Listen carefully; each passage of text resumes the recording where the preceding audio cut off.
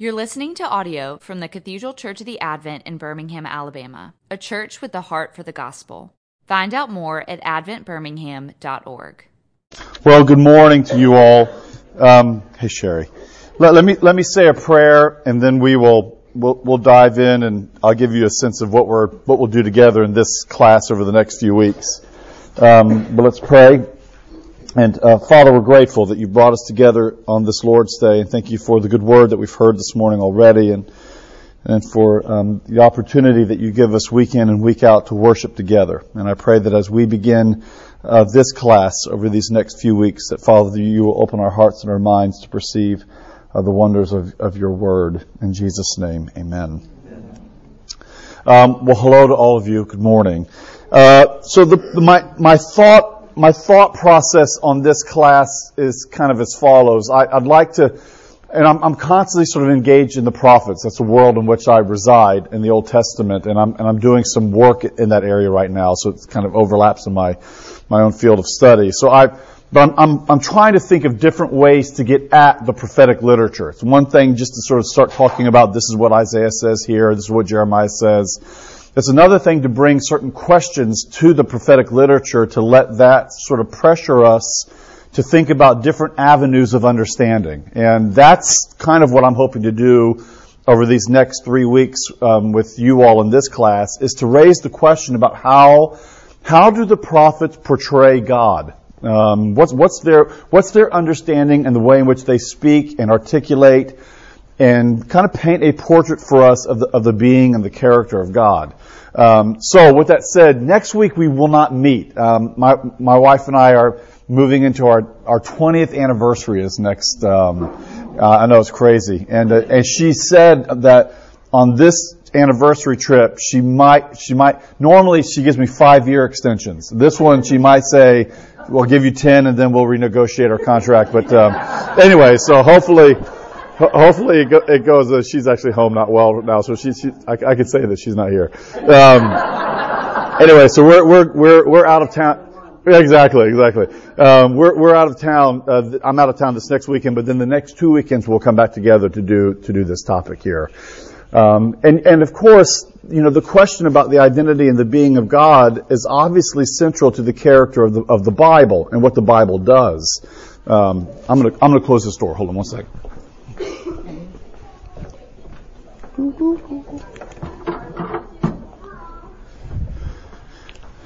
I've mentioned this before to you all in various classes, but one of the theologians that I probably spend more time reading than I should is a Swiss theologian by the name of Karl Barth.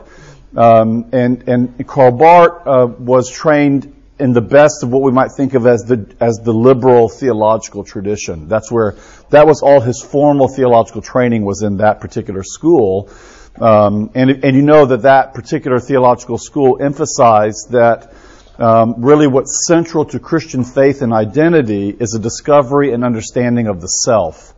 So all of a sudden the question about what it means to be human and religious experience itself became central to defining Christian theology and Christian faith. So you had some luminary figures in the 19th century who would teach things like, what does it mean to be a Christian? Well, what it means to be a Christian is to find and to discover that divine light that's buried deep within you. And once you find that divine light, which is again a kind of act of self-discovery, then you can kind of go on a road to discover about what it means to actually experience God. And this led to all kinds of really problematic issues. I mean, for example, even within the field of research of the New Testament and the historical Jesus, it's quite common in university settings across our country for students to be reading books by various New Testament scholars who will make an argument that the experience of the resurrection by the disciples in the early part of the first century, that experience of the resurrection was not something that was bodily and real. In other words, no one was actually seeing the risen body of Jesus. What was happening was they were experiencing some sort of resurrection within their hearts. They were having that kind of deep and profound religious experience that to them they articulated that in terms of the resurrection of the body, but if we were to go back into that moment and to kind of peer into it, we would discover that there was no resurrected Jesus. It was really the resurrection of the dead Jesus and their religious hopes that were now given new life in their hearts. So I'll just say that particular understanding of the sort of the liberal theological tradition has had long legs, and you can imagine how problematic that is for the long-term viability of Christian faith. If we find, Jesus' bones, and those can be discovered, that's really bad news, right? I mean, it's like I love you all at the Advent, but Sunday mornings I'm watching Meet the Press every Sunday for the rest of my life. Right? So that's kind of where we would go. And this is where someone like Karl Barth, that's why I like him so much. Someone like Karl Barth was trained in that world. And then he becomes a pastor. And he realizes that as a pastor, that's not good material for sermonizing, right? In other words, sermons aren't made well from that particular theological view, nor does it really help people who are in need and who are broken. Those are people who are lost and in need, who recognize their own broken state, their fractured internal reality. They're not aided by telling them to turn more inward to fix themselves. I mean, Barth said this does not work as a pastor. So he begins to engage again the Scriptures to see what does the Bible have to say about the human condition and what it means for humanity to stand in need of redemption. And so Barth goes and begins to read the Bible. And around 1919, I believe, he presents a lecture. And it's one of the lectures that in various classes where I teach at Beeson, I forced my poor students to read this. I don't know if I ever did this to you too, but I forced my students to read this. The English translation of this lecture is called The Strange New World of the Bible. The German title was just simply The New World of the Bible. And what young Barth, the pastor, said in this public lecture was, I went to the Bible with my liberal theological tradition, carrying all of that with me, and I discovered that the Bible at every turn frustrated me because it was not raising those questions. I expected the Bible to be raising the questions about what it means for my own self and inner person to be mirrored there. My best self, my true self. I mean, you can hear this kind of language even in our culture today. Your best self now, that kind of thing. And Barth says, I went to the Bible to try to find my best self, and I did not discover my best self there. In fact, I found something tyrannical in the Bible. Namely, the Bible's unflappable commitment to the centrality of God and God's being and God's speaking from beginning to end. The Bible's not first and foremost a story about me. The Bible is first and foremost a story about God. Now we have to. Let's think about this a little bit, because it's easy enough to sort of toss these maxims out, right? The Bible is about God. The central subject matter of the Bible is God Himself, and that's true. And yet it's probably true in a way that we need to nuance on some level. And what's the kind of nuance that we probably need to bring to bear on this? Well, you've read the Psalms and you're reading the Proverbs and you've seen some of the things that Paul says, say in Romans 12, present your bodies as living sacrifices. So you realize that the Bible has a lot to say to you and to me that's just not sort of abstract thinking about the character and being of God, right? It has to do with us too. So what does it mean then to say that the Bible is about God? And I think at least how I'm trying to sort of frame this in my own mind, is what that means is that the Bible's identity as God's revelation of Himself is that which is central to the shaping of every other question that we bring about what it means to be. Every question. What does it mean to be a husband? What does it mean to be a father? What does it mean to be a good laborer in whatever vocation God's called you to? What does it mean to pray? What does it mean to fear? What does it mean to hurt? What does it mean to experience loss? What does it mean to experience ecstasy? All of this is in the Bible. And I think in all these kinds of human experiences that we do see in the Bible represented, that are kind of mirrors of our own experience, this tyrannical insistence that I think Barth discovered was, in all of those questions and discoveries that we make, it has to do with God's unveiling and revealing of what those experiences actually are and how they're to be conceived. And let me say one other thing about the Bible. Because as I get older, which is, I'm middle-aged, right? So as I get older, I think I can say this with a sense of, I don't know how quite to explain, but it's been a sort of deep part of my own spiritual journey, that my view and love of the Bible is getting thicker. In other words, its resources are inexhaustible. It's the material of it. It's fascinating to the point that it will never disappoint. There's so much more to be discovered, and yet more than that. Instead of speaking about the Bible actually being about something, the Bible's about God. I think there's something to be said about the fact that the Bible actually is something, and the thing that it is the revelation of God's own mind. And God's own thought process, and what it means for God to help us to learn to think and to speak after Him, to pray. What we heard Andrew express so beautifully this morning, what it means to feel deeply after God, being shaped by this thing that is. So instead of thinking about the Bible as a kind of, textbook or repository for us to use it to discover something outside of it, I think there's a recognition that the Bible's very existence is kind of pulsating. There's a pulse to this. There's a living dynamic to it, where it's presenting to us the very being of God through these human words to shape the way in which we engage the whole world around us. And this is why someone like John Calvin said that the Bible are the glasses that we wear to help us see the world around us, to really understand it. And then another theologian came along in the 20th century and kind of played with Calvin a little bit and said, actually, let's not use the glasses metaphor. Let's say that the Bible is actually the retina that allow us to see. All right, so it's not just to bring things into focus, but it actually becomes the very retina of our existence that allows us to see things as God intends them to be seen. So that's what I want to think about over these next few weeks when it comes to sort of these portraits of God that we find in the prophets, because the prophets are fun, right? I'm here to convince you of that. And this will not take much convincing. The prophets are hard, right? I think we realize that. You know that even Martin Luther said the prophets have a strange way of talking. Seems like they ramble on from one subject matter to another. I was 4 Wednesday nights in January. I was at one of my former students' church out in is it Meadowbrook Baptist Church, or I don't know, somewhere on 280.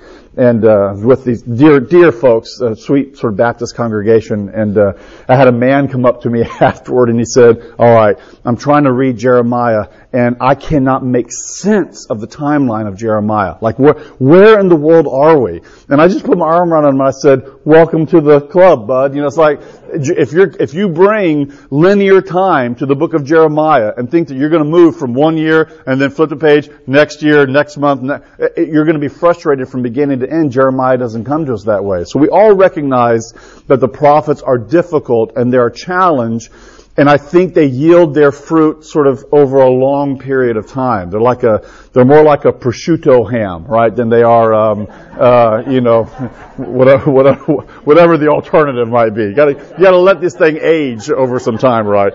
You know, I did one of these hams one time. I did my own prosciutto at our house. So it was a 2-year process. I actually was involved in killing the pig. I mean, the whole thing. Let that thing air age on my porch for 3 months. This is true. The salt, and I read so much on this. I could have written a master's thesis. What? Your wife gave you 5 I know. She did not like this. I will say she did not like this. She was not a fan. So it was a whole 2-year process. I mean, you have to do this thing for 2 years. And we joke with people that once we finally cut into this ham that we had aged for so long, we handed the first slice to my oldest son, William, and we said, you eat this, and we're going to watch. Right? So we said, this is okay. He was fine. All to say, I'm off script. All to say, the prophets, maybe wine is a better metaphor. They yield their fruit slowly over time. Okay, that I don't think that helped. Isaiah. Let's look at Isaiah a little bit today. And I'm conscious of my time. I want to give you three things from Isaiah that maybe are worth sort of thinking about a portrayal of God. And again, these are questions that I'm bringing to bear.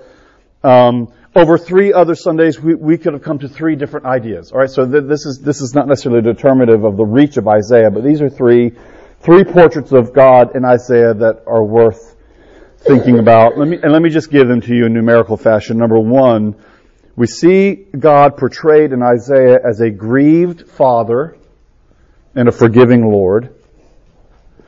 Number 2, we see God presented in Isaiah as holy. And this is worth talking about what holiness actually means. And number 3, I had this sort of written down as soli Deo Gloria, which means the glory belongs to God alone. It's very clear, especially as you get into the second part of Isaiah in chapter 40 and following, that God is very clear to say that He does not share His glory with anyone else. The glory belongs to God and God alone. So let's look first at the Lord as God as a grieved Father and a forgiving Lord. And you get this right in Isaiah chapter 1. Verse 1, "Hear, O heavens, and give ear, O earth, for the Lord has spoken." And notice the terms here, "Children have I reared and brought up, but they have rebelled against me." One of the beauties, I think, or at least a very sort of fascinating aesthetic feature of Isaiah as literature, is that this book has been put together very thoughtfully. Now, I'm not quite sure who did that putting together, but the book has been put together very thoughtfully so that you have, if I can use journalistic terms, Isaiah does not bury the lead, right? I mean, you get a sense from the beginning about what this book is about. I have children, right? So you think about the metaphors that the Old Testament uses to describe God's relationship with His people. There are 2 favored metaphors, and you can find them sort of weaving their way all throughout the Old Testament. One is husband-wife. That's a metaphor that God often uses to describe His relationship with His people. So this is what, think the book of Hosea, for example. And then the other one is father-son, right? So you have the father-son metaphor that's used as well. That's the metaphor that Isaiah is leaning into here in the first chapter. I have children that I've reared. And if you begin to associate this with other texts throughout the prophets, what you see sort of linked to this is this sort of notion of patronage that's showing that not only have I reared these children, but I provided everything that they've needed for their existence. I think about this as a dad, right? Whenever my kids start to complain, I'm like, you know what? Everything you need, you get, right? I mean, so pipe down and make your bed, right? So that's what's going on here. I've raised children. That's meant to be, again, affective. It's meant to touch a raw nerve. It doesn't take just the modern mind or our moment in time to recognize that it's children and the relationship that we have with our children that probably is one of the most vulnerable kind of relationships that we have. We know that. We know that our children who God brings into our lives have the ability and the deep potential, and I'm not trying to be overly negative here, but they can hurt us. They can really wound us. And we know this about all the relationships that we're in with those that we really love. In giving ourselves to another, we recognize that the vulnerability that comes along with these kinds of relationships is the capacity for love brings along with it the capacity for pain and loss. And those are often measured in proportion, actually, the one to the other. And so here you have this sort of notion about children and the fact that that's the metaphor that Isaiah uses immediately.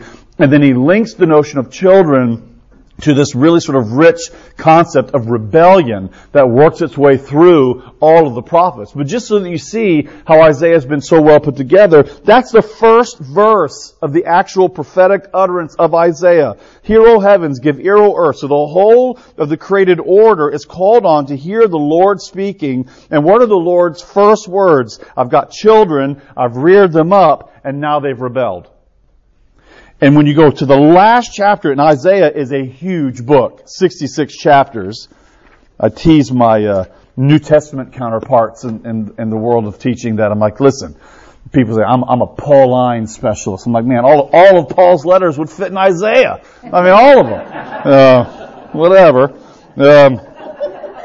Isaiah 66 verse 24, and they shall go out and look on the dead bodies. This is a hard way for Isaiah to end, but this is it is what it is. The dead bodies of the men who have, and you see the term here, rebelled against me. So you see that in the shaping of the book of Isaiah, who put this together, is very thoughtful. It begins with this concept of rebellious children, and it ends with that concept of rebellious children. And you see the Lord presenting himself in ways that really are vulnerable and from a certain vantage uncomfortable. God makes himself vulnerable in his relating to his people in a way that doesn't seem, frankly, very godlike. But it is godlike. In other words, the character of God in his relating to his people is to give himself to them in relation, with all of the kind of challenges and vulnerabilities that come along with that relation. And here's the flip side of the beauty of Isaiah's portrayal of God as a grieved father. God gives himself to that relationship and the vulnerability of it, but he doesn't allow his children to be determinative in the long-term viability of the relationship. That's what's so profound. The children have rebelled. Judgment does come. But God as a father does not allow judgment or rebellion to be the final word in the relationship. He doesn't do that.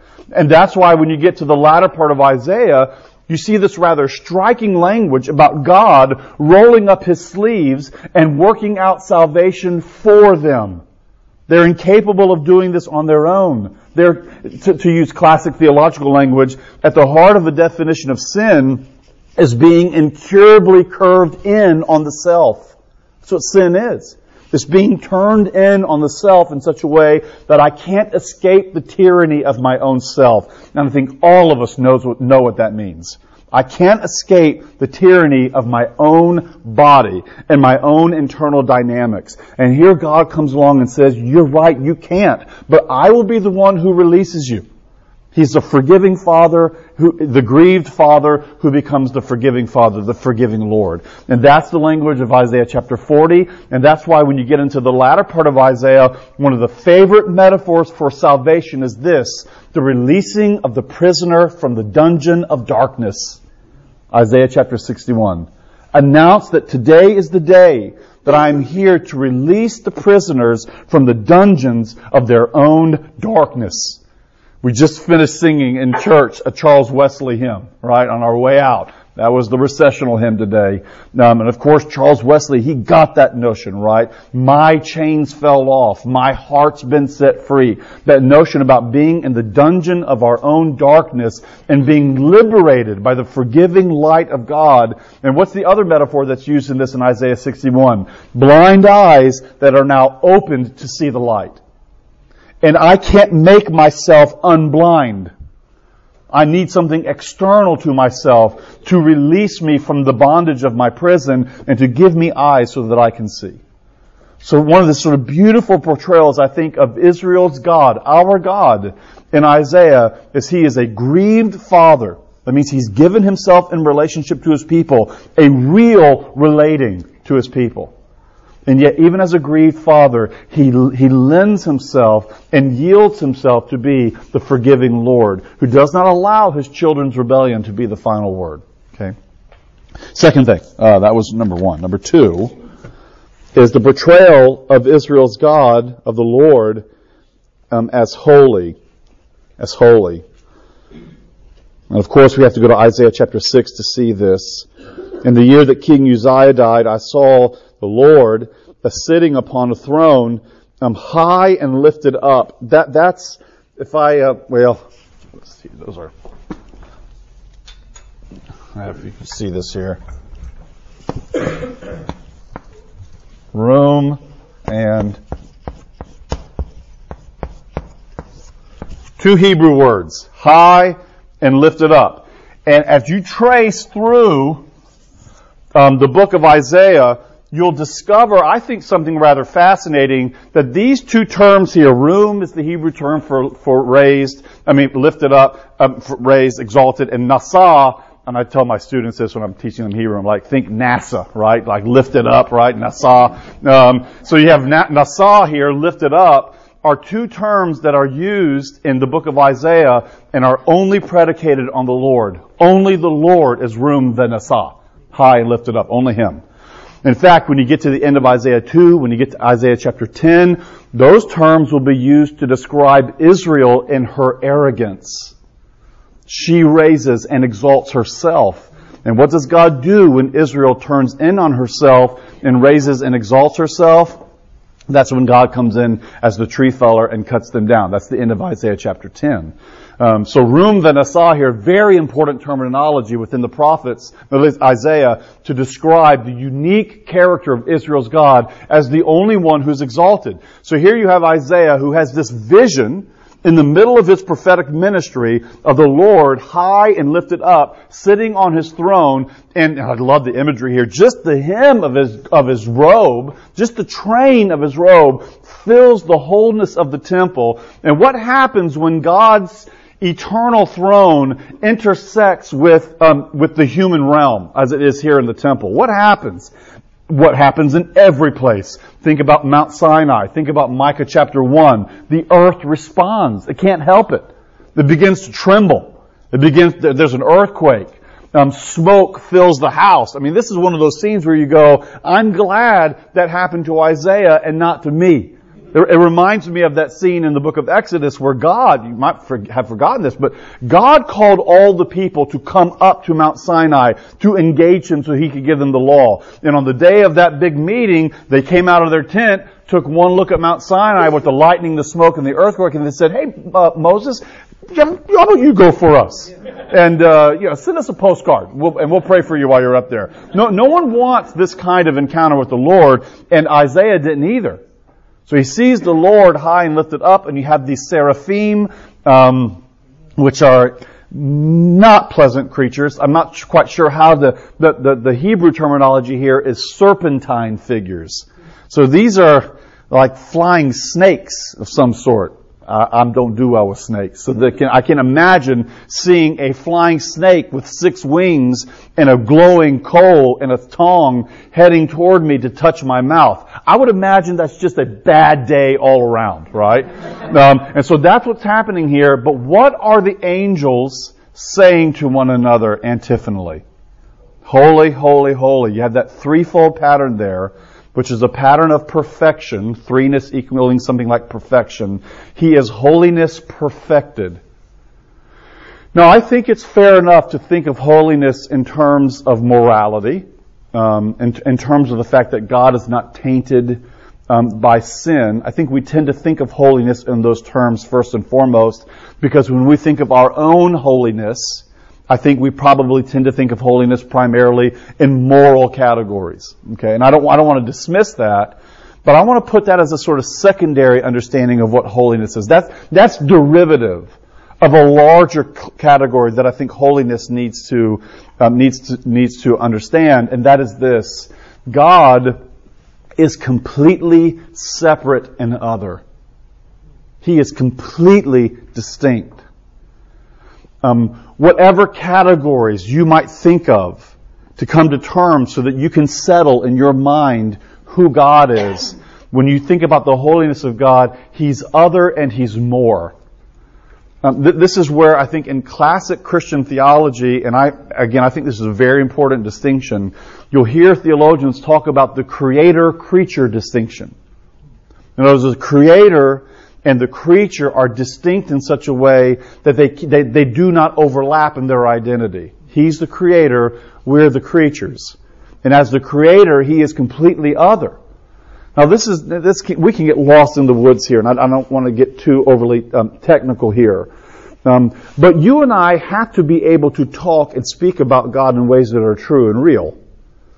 This is why the Bible comes to us in human language. And it's why the Bible will use all kinds of analogies to help you understand who God is, and to understand who God is truly.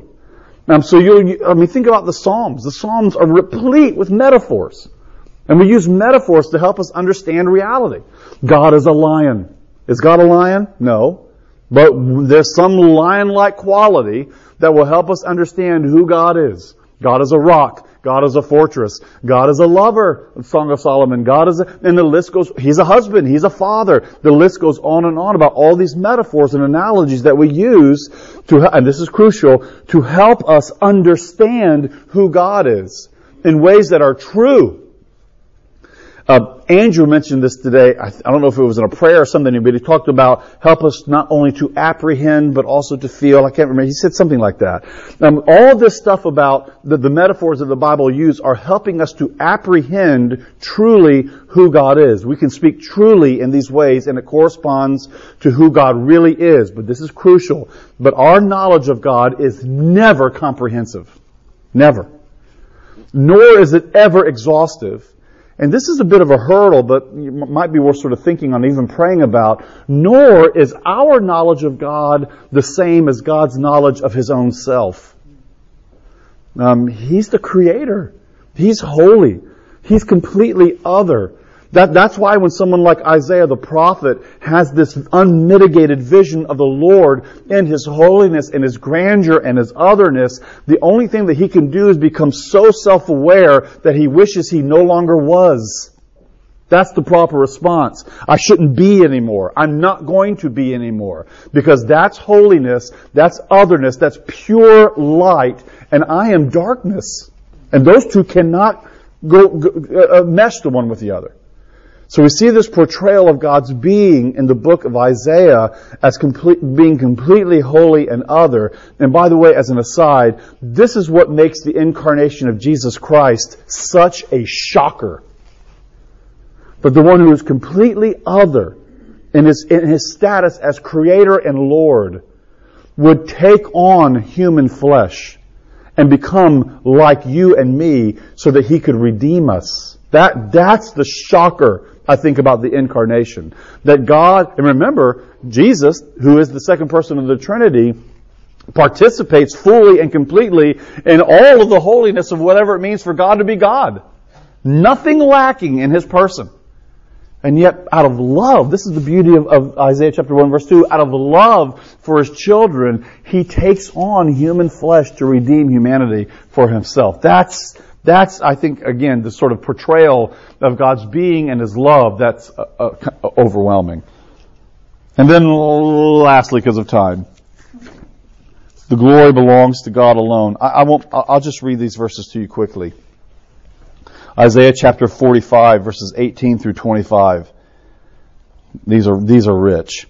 For thus says the Lord who created the heavens, He is God! Exclamation point.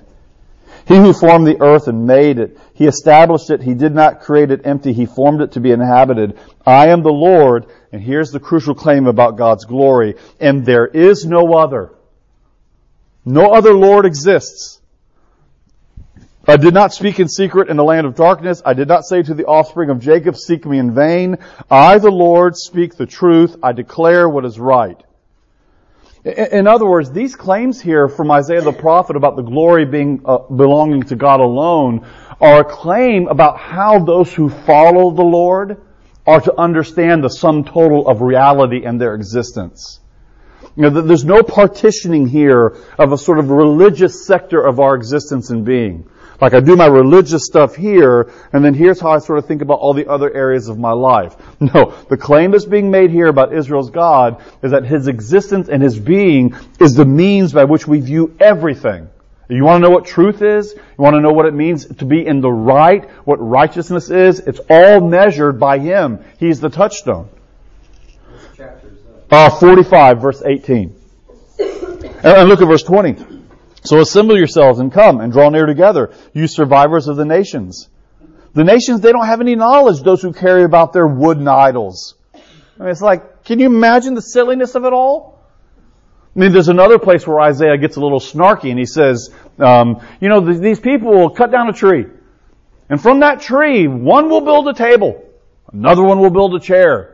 And then from that same log of wood, they'll build a god and bow down to it and say, thank you for making me. Right? And here he's being snarky again. They carry around their little wood idols. It's silly. They keep praying to a God that cannot save, cannot hear. So declare and present your case. Let them take counsel together. Who told this long ago? Who declared it of old? Was it not I, the Lord? There is no other God besides me, a righteous God. And I love how Isaiah portrays this. A righteous God, the holy God, and a Savior. That's what's so profound. He's not just sequestered in His holiness and otherness as a God who's detached from His relating to His people. He is that God, and He is the Savior at the same time. Both at the same time. Now look what the only response to this is in verse 22. If all that's true, what Isaiah just said, then what do you and I need to do? Turn to me and be saved, all the ends of the earth. For I am God and there is no other. Now I'm going to read a verse to you and see if it sounds familiar. By myself I have sworn, from my mouth has gone out in righteousness a word that shall not return. And what's the word that shall not return? To me every knee shall bow, and every tongue shall swear allegiance. That sound familiar? Philippians chapter 2. And He handed over to Him the name which is above every name. And this is so beautiful. Now we're reading Paul and Isaiah together because they're talking about the same reality. Because at the name of Jesus, every knee shall bow and every tongue shall confess that Jesus Christ is Lord. Jesus Christ, the one that we worship and we sing about and we pray to and we put all of our hope and confidence in. Jesus Christ is the one that Isaiah is talking about, who is the Lord, and there is no other. Turn to me, all you ends of the earth, and be saved. That's the response of those who recognize who He is in His beauty and His holiness and His otherness and His character and His identity as our Savior. He's both the one who terrifies and draws us in His mystery and His beauty all at the same time. And that's why we follow Jesus of Nazareth. When Paul says, every knee shall bow and every tongue will confess, Paul is making a profound claim. He's making a claim that Jesus of Nazareth, the one that they put on a cross and who raised from the dead, is the very God that Moses encountered at the burning bush. It's Israel's God in the flesh. So that's Isaiah's portrayal. Okay, we see a loving Father, a grieved Father who's also a forgiving Father. We see the portrayal of God as holy and other, completely distinct, and yet we see Him presented as the one who alone bears the glory. He shares His glory with no one. But what's the character of God's glory? The character of God's glory is that all the ends of the earth will turn to Him and be saved. It's interesting, I think, when you look at John's Gospel. And John's Gospel begins to speak about truth and glory. The glory of the Lord and the truth of Jesus all surrounding and wrapped up in one thing. And as you move along through John's Gospel, it becomes very clear what is the ultimate revelation of God's glory in John's Gospel. It's the cross. The cross is the revelation of the glory of God. All the ends of the earth turning to Him to be saved. So Lord, thank You for the prophets. They continue to yield their fruit. Whether it's like a ham, Lord, or like wine. I pray that You'll give us the patience and the ears to listen and to savor what it is You've given us in Your Word. Because, Lord, Your Word's not just about You. It's the very means by which we come into contact with You. And I pray that that kind of dynamism and dynamic would fuel our love and attentiveness to these ancient words ever new. In Jesus' name, amen.